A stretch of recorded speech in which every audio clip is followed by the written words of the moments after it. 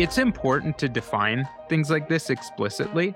So saying, hey, we have short toes, if somebody's going to solve a problem or has a good solution, it doesn't matter where it comes from, at what level of the company, what function, whatever, we're happy to get the best possible solution from whatever avenue it comes from. So I think defining that is really important. And then living that definition is the most important thing. I'm Ben Grenell, part of the growing team here at Levels. We're a venture-funded startup backed by more than 1,000 of our community members and some of the best VCs in the game, including Andreessen Horowitz. On this podcast, we talk about everything we do. We share the learnings about our culture and what we're building along the way. This is Inside the Company.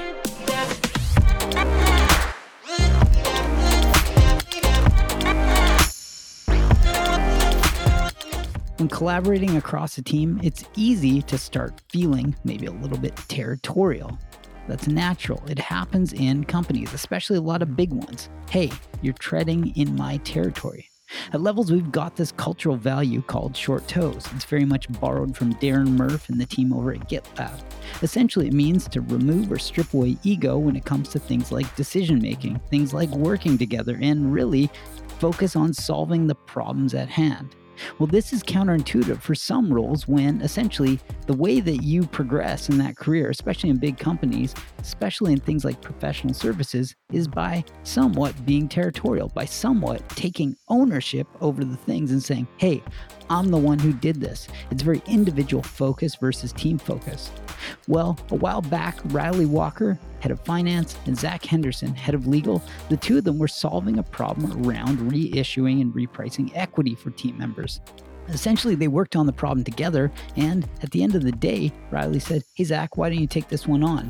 And Zac was sort of surprised, and it somewhat took him back, but he also has his value of short toes. He very much anchors on it, and he thought, this is funny. This is kind of against the world we grew up in, that being professional services. Anyway, it led to this conversation where they really dug into how Levels culture is different and special when it comes to problem solving. Essentially, everyone's working together to solve the things that need to be solved and stripping away ego at all costs. Anyway, no need to wait. Here's a conversation with Zac and Ryley.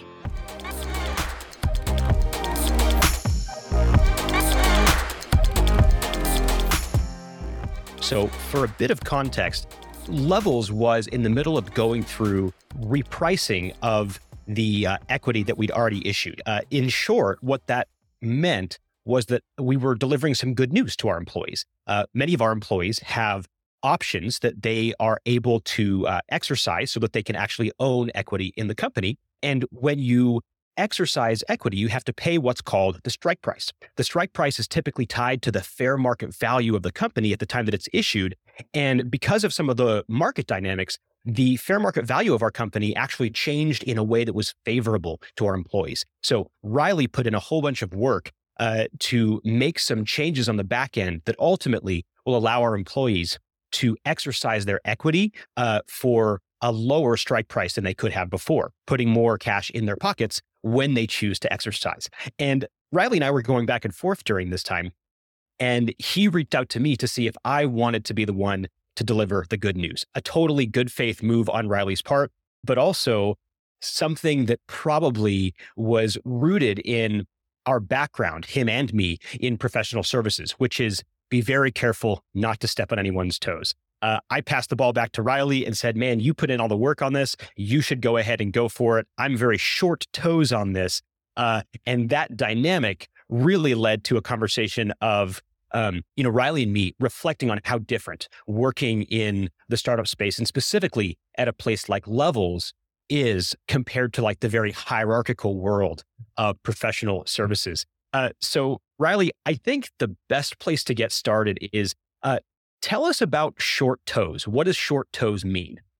Maybe I'll take a little step back, Zac, and say, I think one of the things that's great about short toes and great about short toes in startups is it allows you to focus on purely solving the needs of the business or a business problem. So we're trying to make positive changes in the world, build a business, and that's very hard to do. And when you have short toes, you can focus 100% of your thought process and effort on building a company and solving company problems versus solving a peripheral problem like how do I get buy-in on these things or something. So when you have short toes, you're able to have a culture of assuming everyone has good intent and assuming everybody is focused on solving those key business problems. Yeah, I love that framing, the idea of assuming good intent. It's probably true to say that any really effective workplace culture has as sort of either a stated or maybe an unstated value, assuming good intent. It's not really possible to have great workplace dynamics when you are left to question the intent of the people you're working with every time they say something that might rub you the wrong way.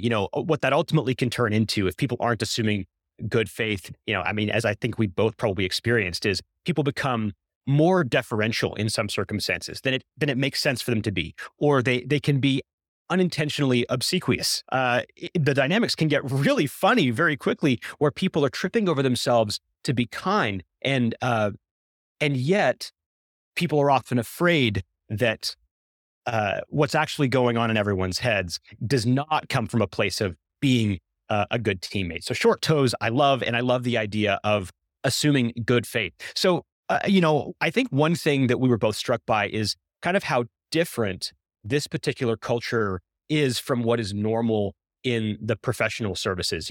Speaking of my own experience, I didn't spend an enormous amount of time in big law firm culture. I spent some time in it, and I have lots of friends and colleagues for whom that's their world. And it really is interesting. It's, at least on the legal side, it's so hierarchical.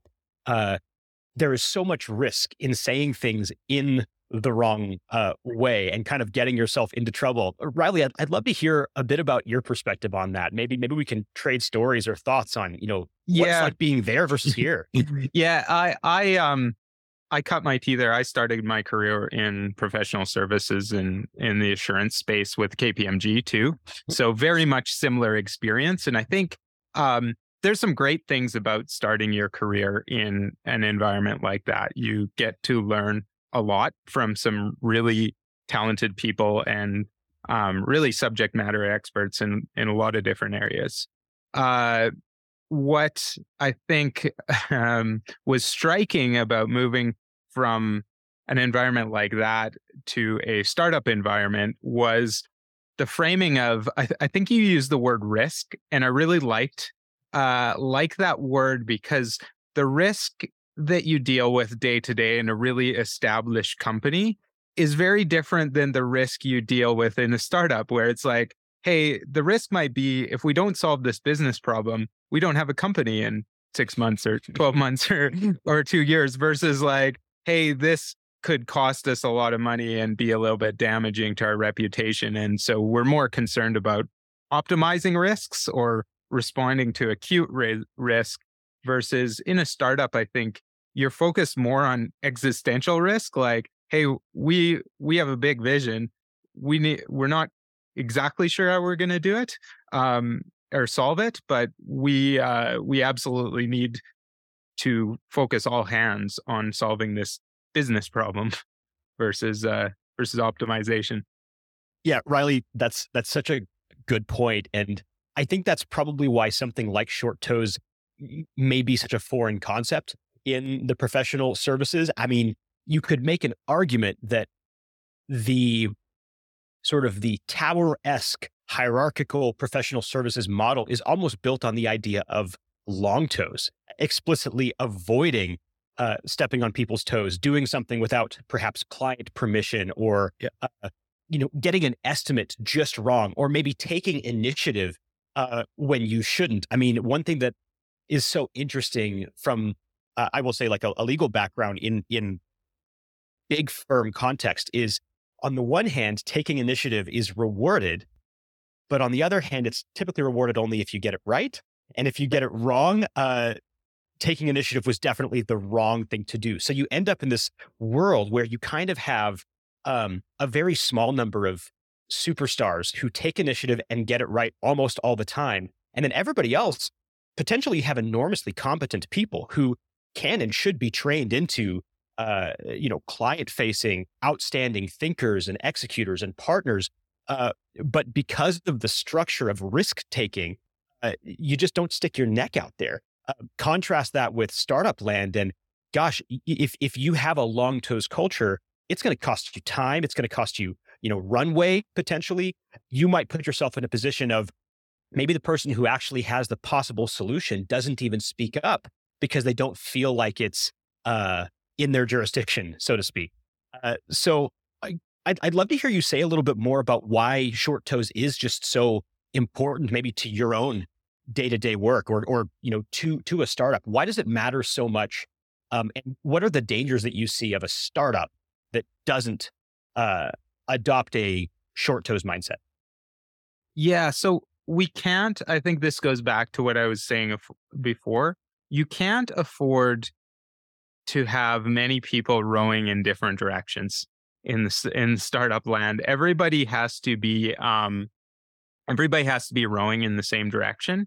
And granted, that's a lot easier to accomplish with a startup when you have 50 people, 20 people, 100 people in the early stages. You kind of can choose who's in your nation, so to speak, versus like some of the professional services firms, law firms and stuff that you we started our careers with. They might have hundreds or thousands of people. I think I'm not sure how many global employees KPMG has, but it's just a reality that things aren't rowing in the same direction all the time. So I think short toes is about cutting through those little nuances to just have everybody on the same page.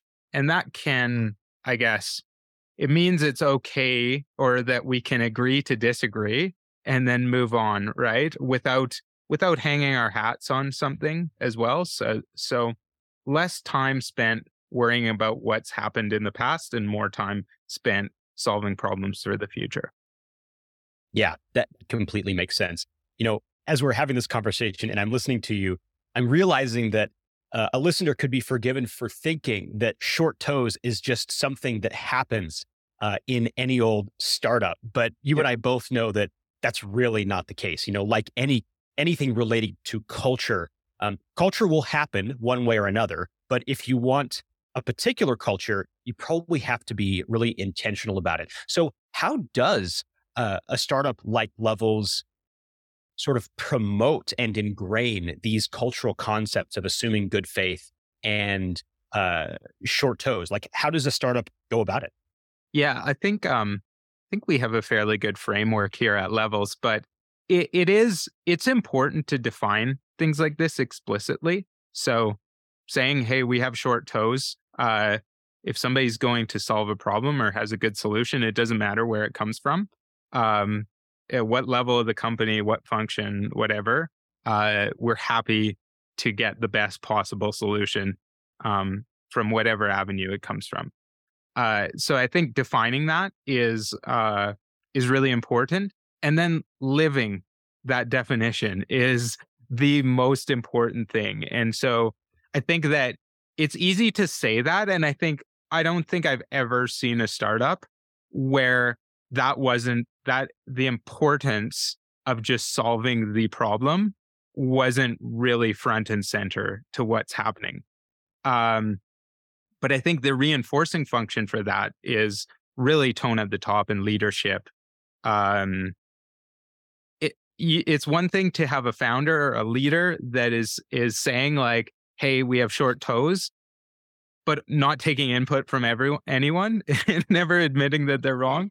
And it's another thing to have somebody who has very much able to take solutions from wherever they come from, give credit to where a solution is coming from, and really live and breathe that short toes. I think that that really helps the short toes concept be effective when you live in and breathe it top to bottom in your organization.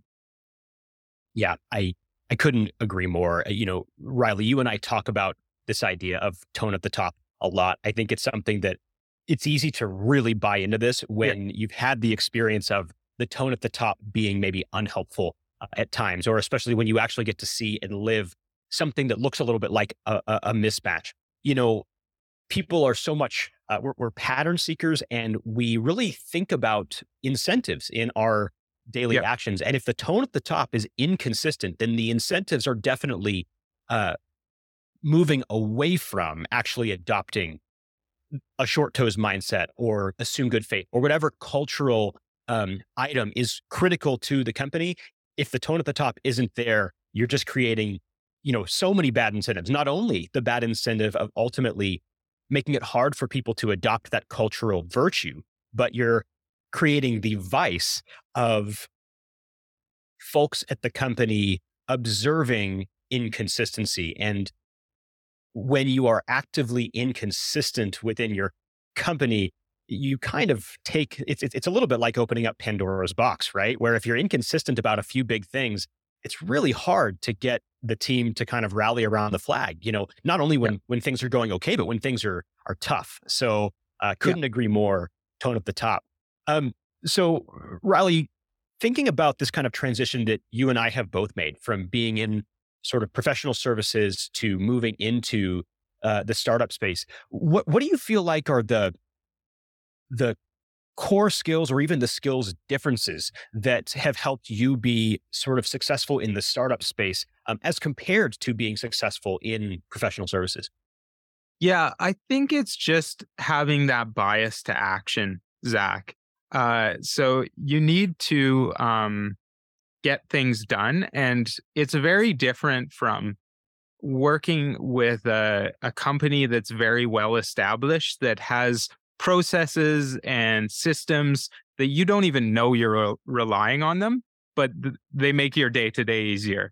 In a startup, those things don't exist yet, and they need to be developed. And sometimes you can use an out-of-the-box concept for building a process. Sometimes it has to be like suited to the organization itself. But what you can't do is just expect a process to be there for you.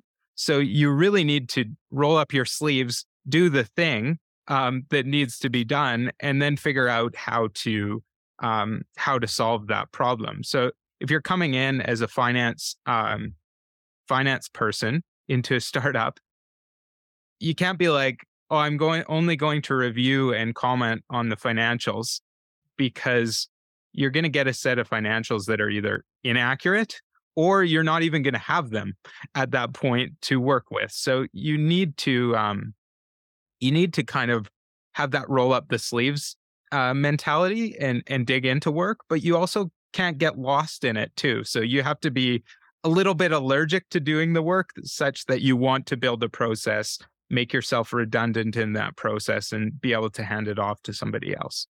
Yeah, absolutely. Very much same, I would say, on the legal side. Big companies have, as you say, so many processes, and what the work can be like on the professional service side is sometimes analogous to creating work product, setting it on the company's conveyor belt, so to speak, and it's going to move through their system and eventually reach their destination, because there are processes and systems along the way that will take that work product, whatever it is, and get it where the company wants it to go. There is no conveyor belt in startup land. I mean, you really are taking that thing and you're either directly handing it to the person who's going to carry it the next leg, or you're taking it all the way there yourself. And as you say, if you or someone else doesn't do it, it will not get done. There's not magical process for everything.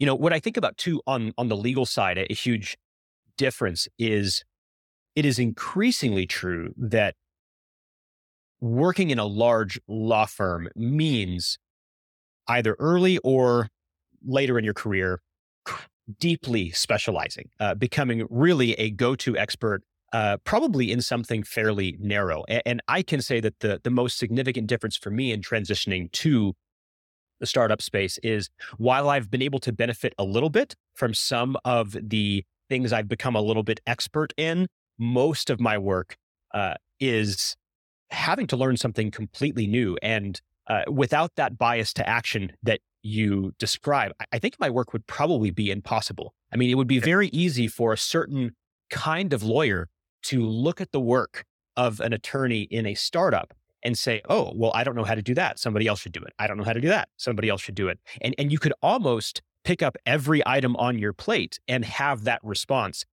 Is that something that you have experienced as well? And what has been your mindset in terms of tackling that specialist versus generalist transition?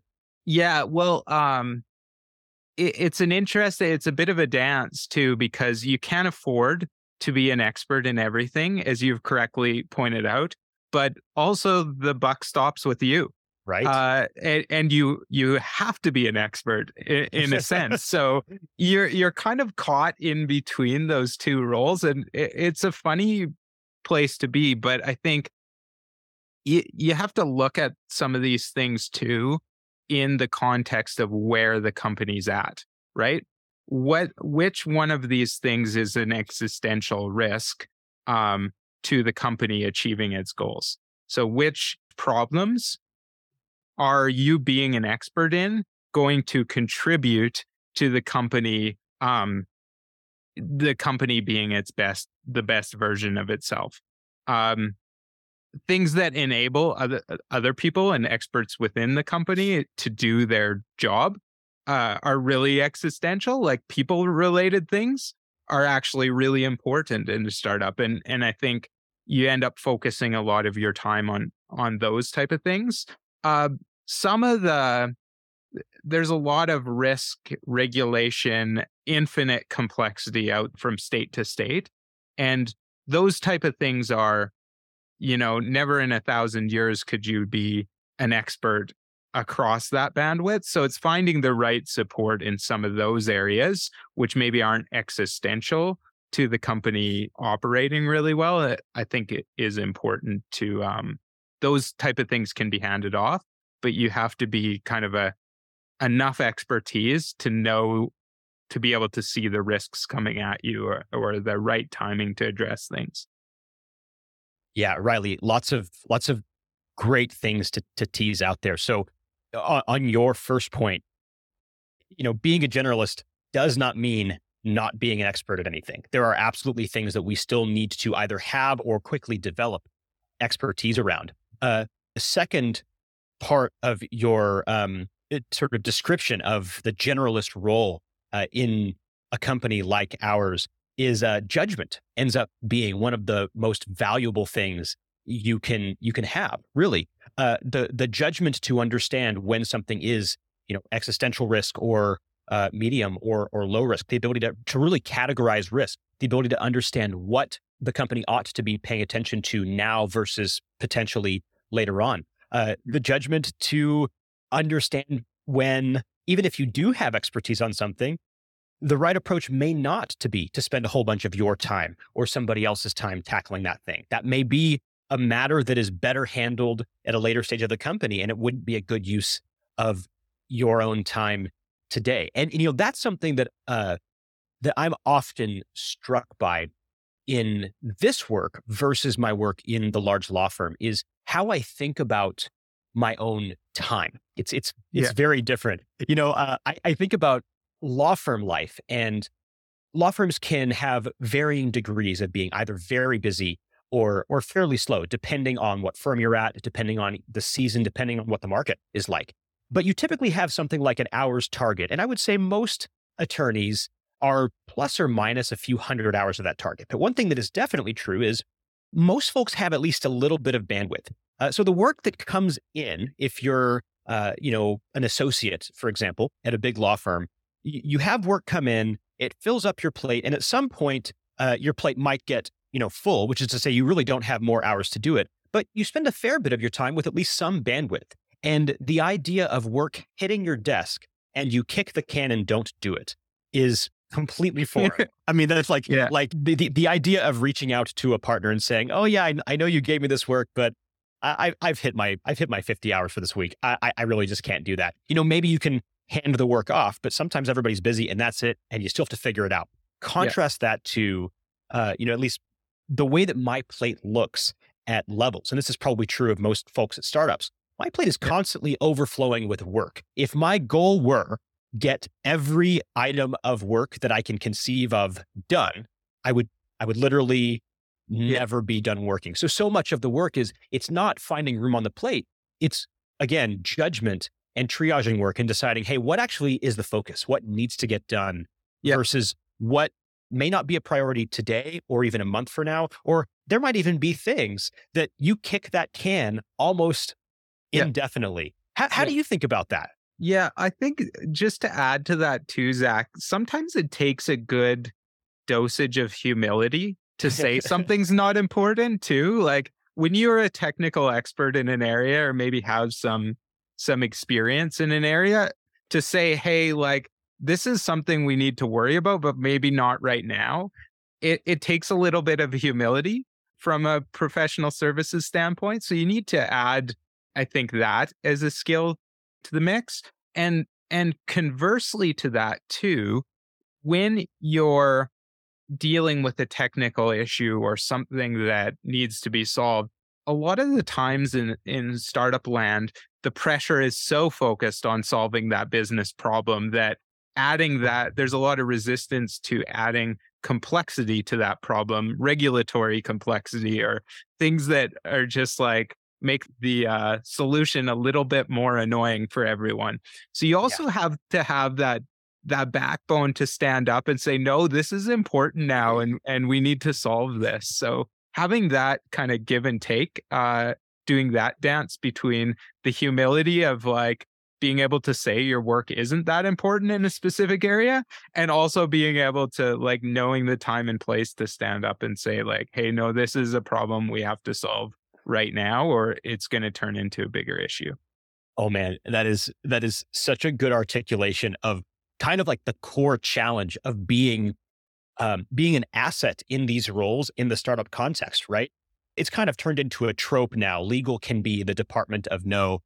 I think many people have heard that, and it's a little bit boring to think about, but like where it comes from, it's real. I mean, on the finance side or on the legal side, if we overdo it, we can really stymie the growth of a company. Or in the context of legal, if I put my foot down on some absurd thing or assumed or decided there was much more risk perhaps than there actually is, I could functionally kill the company. Yeah. And I think that's a real challenge for lawyers.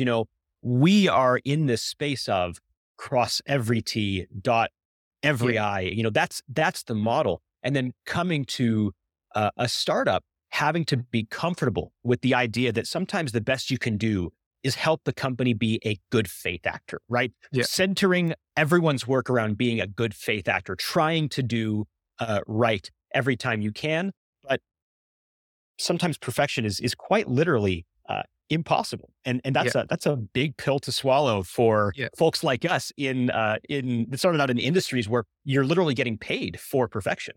Yeah, I have a question for you on this front. It's maybe a little bit tangential, but very much in the theme of humility and short toes and building a professional function. And something that I think is really specific to legal in itself is how do you use those values in that construct to create a safe space for people to ask the questions that they need to ask of you? So you have to create this space for people to raise issues that might represent future problems, but you have limited bandwidth yourself. And so how do you create that? How do you create that space where legal's an open door in a startup? It is really tough. And I think what it comes down to is really clear, and I would go so far as to say fun, if possible, communication around issues. I mean, I hesitate to say it, but I actually think there is value in trying to communicate my own excitement about kind of sticky legal issues. I mean, I think, Ryley, you recently posted something internal about sort of being in front of a spreadsheet being your happy place. And and I loved it. And, one thing that I was struck by is everybody else loved it too. And that kind of stuff really comes through. What I really want is I want people to say, hey, I wonder what Zac thinks about this. Not, we should run this past legal. right? Because those are two completely different things.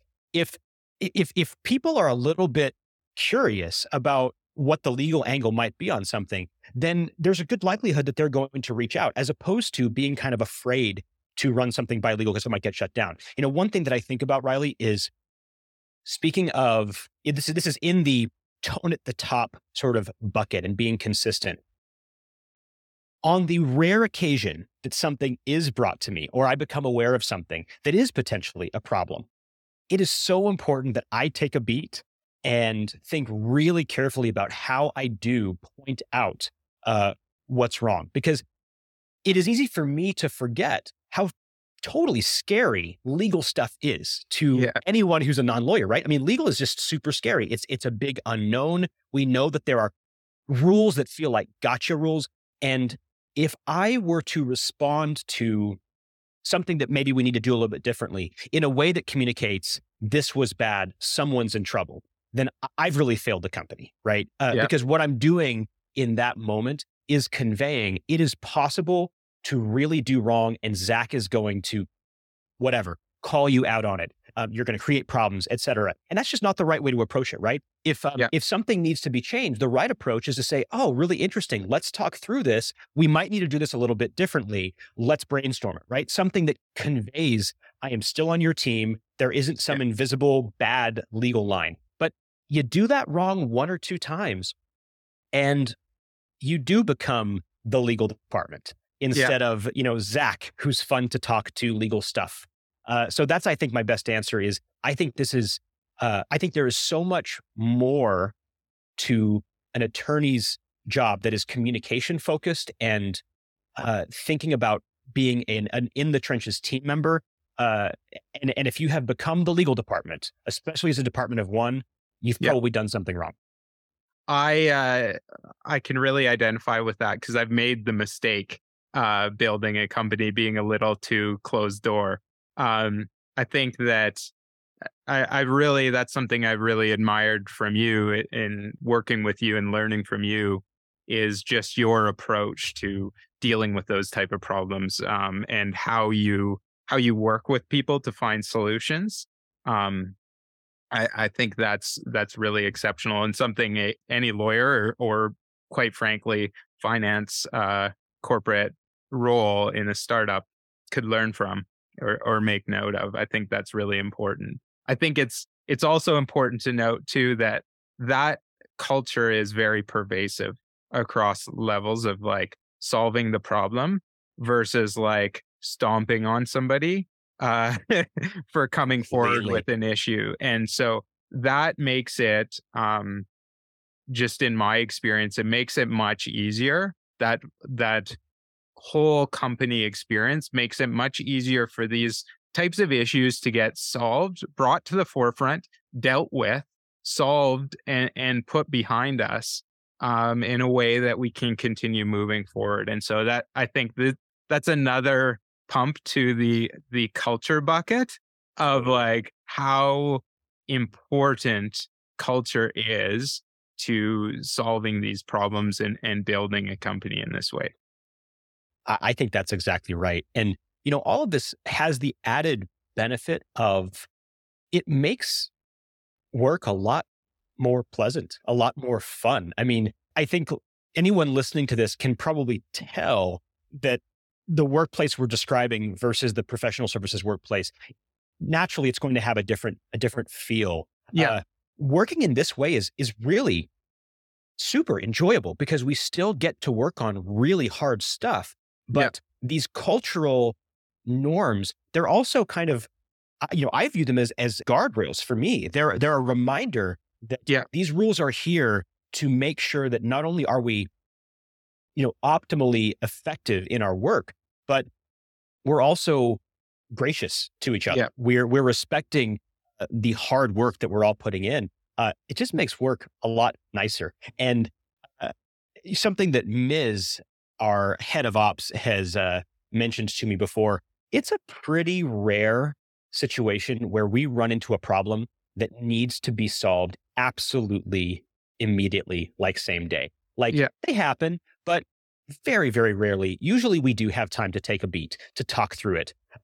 And making sure that we remember that, that's kind of the gut check that can keep us from having that, drop the hammer kind of reaction. It's so much better to tackle these from a position of collaboration. And it's almost never the case that we have 10 minutes to solve something that might justify being, rude or brusque or whatever. Yeah. Yeah. And that is really important. And it has to be weighed. It has to be balanced against that bias to action and that startup mentality that we were talking about earlier. But absolutely thinking through a problem carefully, at least identifying whether it's a big issue or not quickly can sometimes help that. Okay, this could be a big issue, or like, hey, this is like almost certainly not a big issue.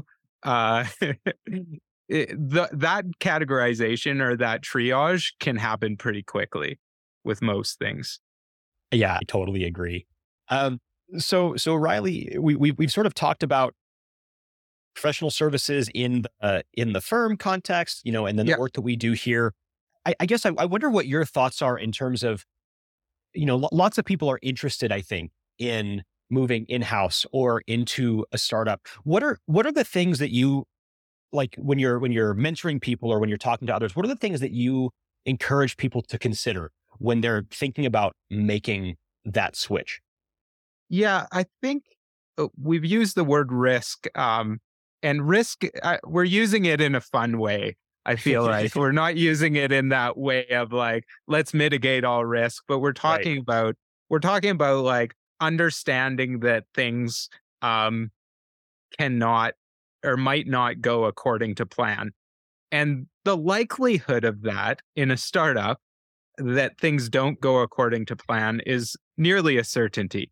And so if you're somebody that is okay with that reality, is okay that something might come at you that you're not sure how to solve or whatever, that's a good fit indicator for startup. If you're okay with risk and uncertainty, that can make startups a really fun place to be.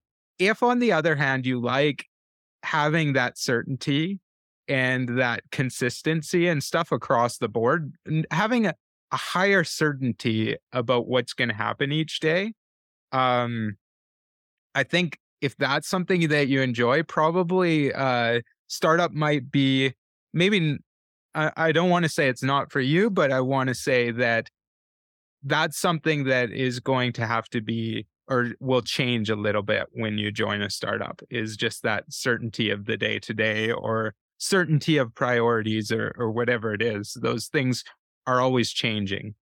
So I think that that dynamic is one thing, but one thing about the startup space is with risk comes reward, and reward in a couple different areas. Like, I can't think of anything more rewarding than working on and potentially solving a societal level problem like the metabolic health crisis, or Absolutely. There's all kinds of startups solving really, really important problems.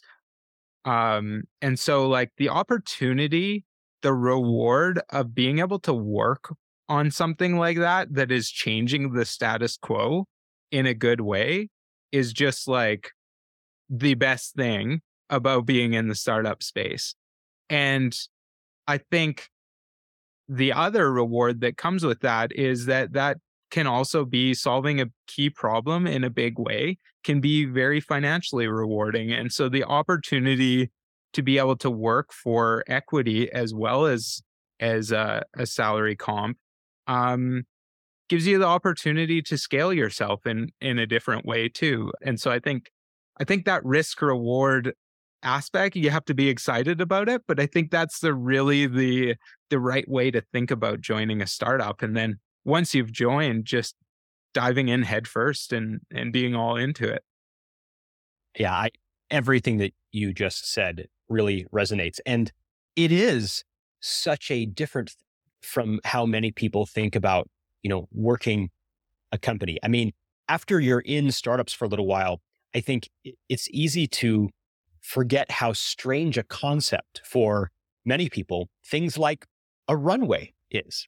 I mean, Yeah. I think I mentioned the concept of a runway to a litigator a little while back in a big firm, and they asked, "Oh, what's a runway?" I didn't do a good job of giving context. Yeah. And oh, well, in a nutshell, your runway is how long you have until your company literally runs out of money.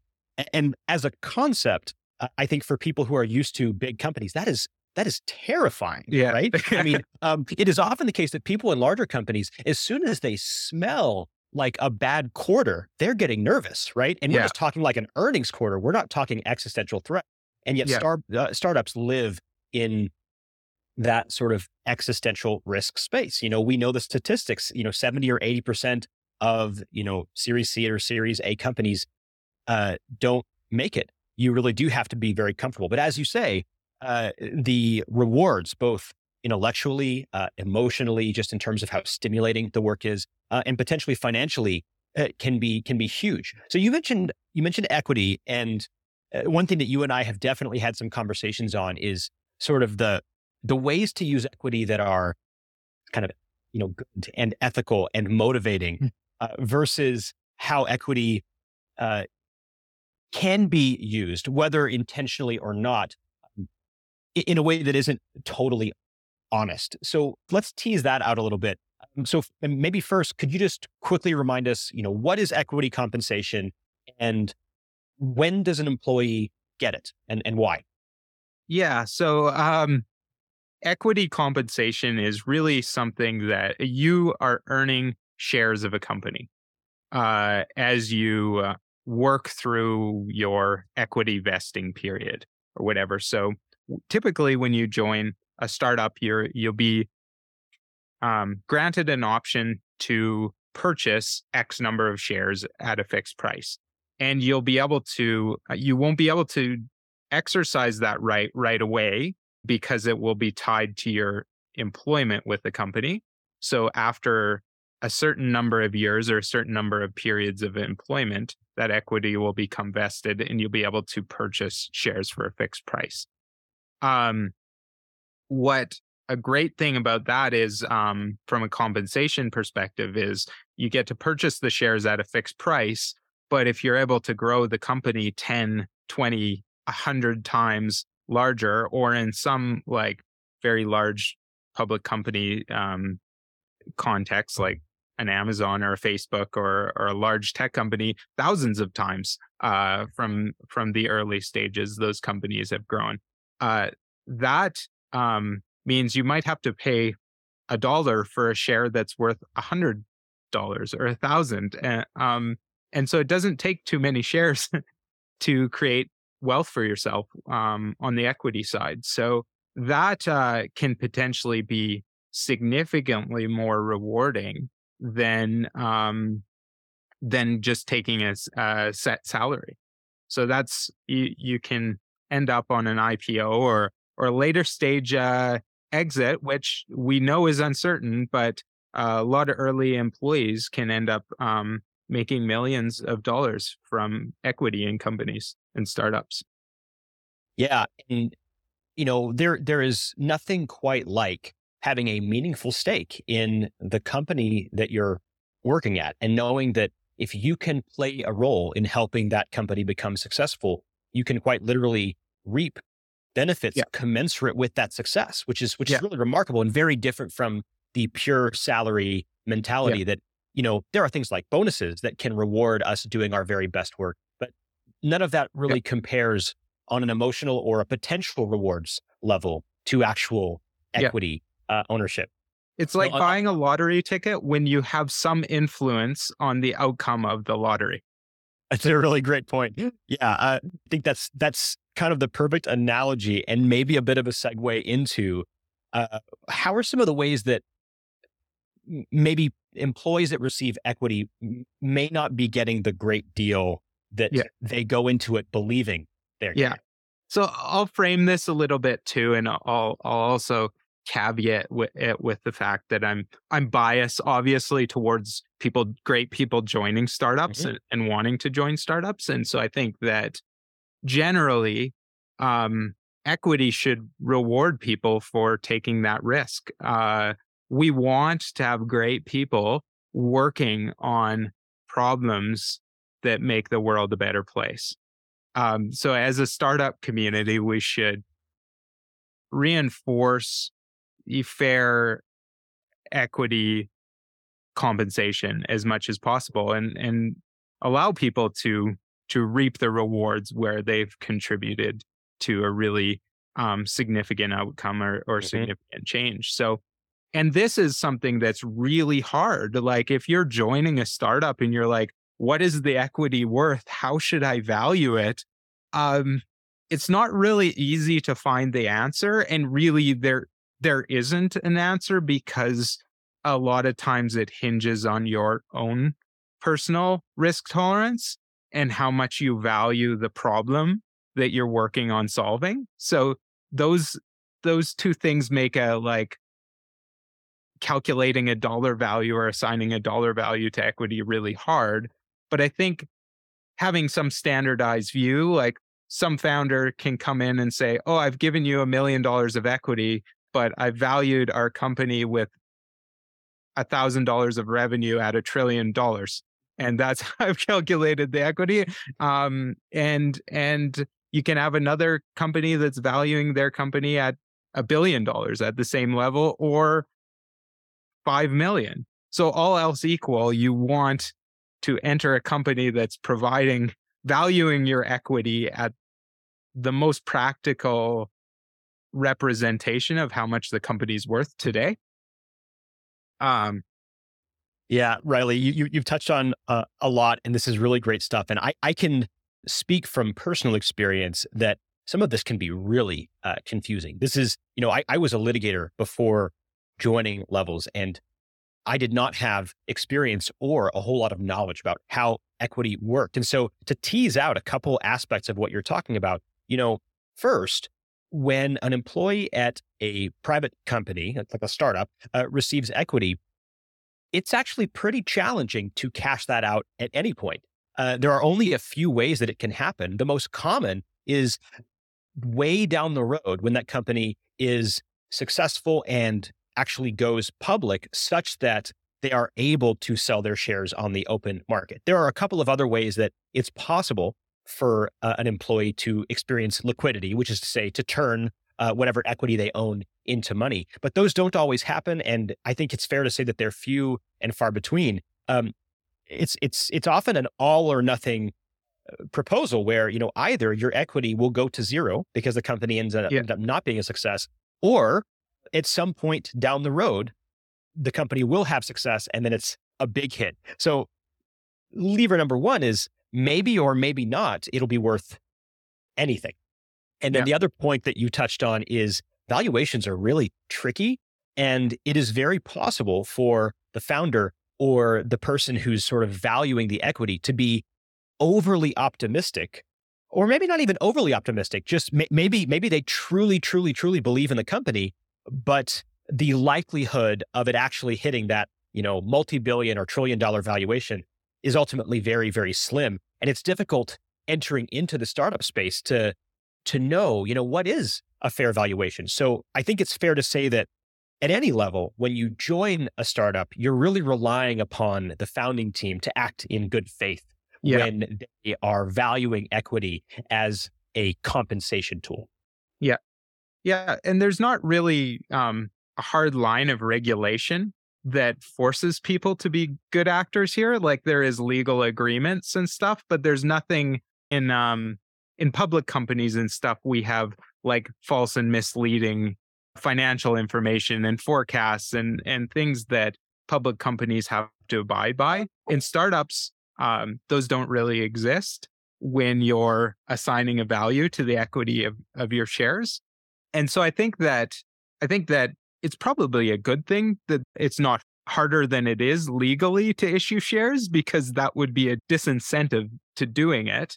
But there is not a hard incentive to act in the right faith or in good faith when you're assigning value to equity. So, yeah, it is such a challenge. I mean, there remain rules against certainly lying to your employees or future employees, but those are those are difficult things to prove. You don't see a whole lot of lawsuits out there that are successful where someone says, hey, this private company founder overvalued the equity that I was issued. Those are unlikely to succeed because you really have to prove that the founder genuinely believed something different and knew they were lying. And that's just not the reality.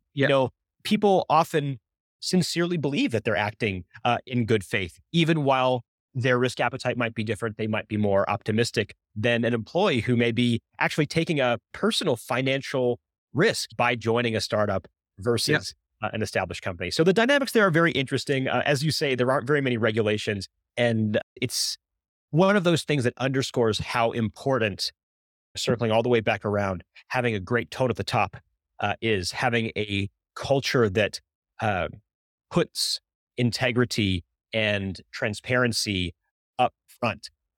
I think a lot about when I joined Levels from, my very secure, large law firm job, what are the things that made me feel confident in making the jump? And I certainly loved the Levels product, still do, very excited about the mission that we are on.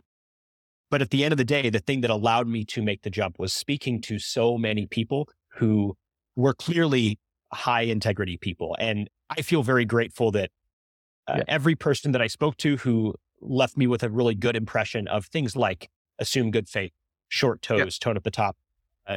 That's been true. And so if I were giving one piece of advice to someone leaving like a big law firm to go in-house in general, but especially to a startup, I would say, listen to your gut, ask a lot of questions, and look for good faith actors. That's where you want to be in any context. Yeah, I think that's a good point too, Zach. And on that front, you want to ask questions too. So if you're asking questions, pay attention to how the response comes through too. Because if you feel bad for asking the question after having asked the question, or like somebody brushes something off as a bad question or not important, that's probably a good red flag to think about when you're thinking about joining a startup. If somebody doesn't take the time to explain something like equity to you in an understandable way, don't assume that you're the dumb person for not understanding, or be accountable to yourself to follow that through. And if something doesn't feel right, then it's probably not. Like you said, trust your gut.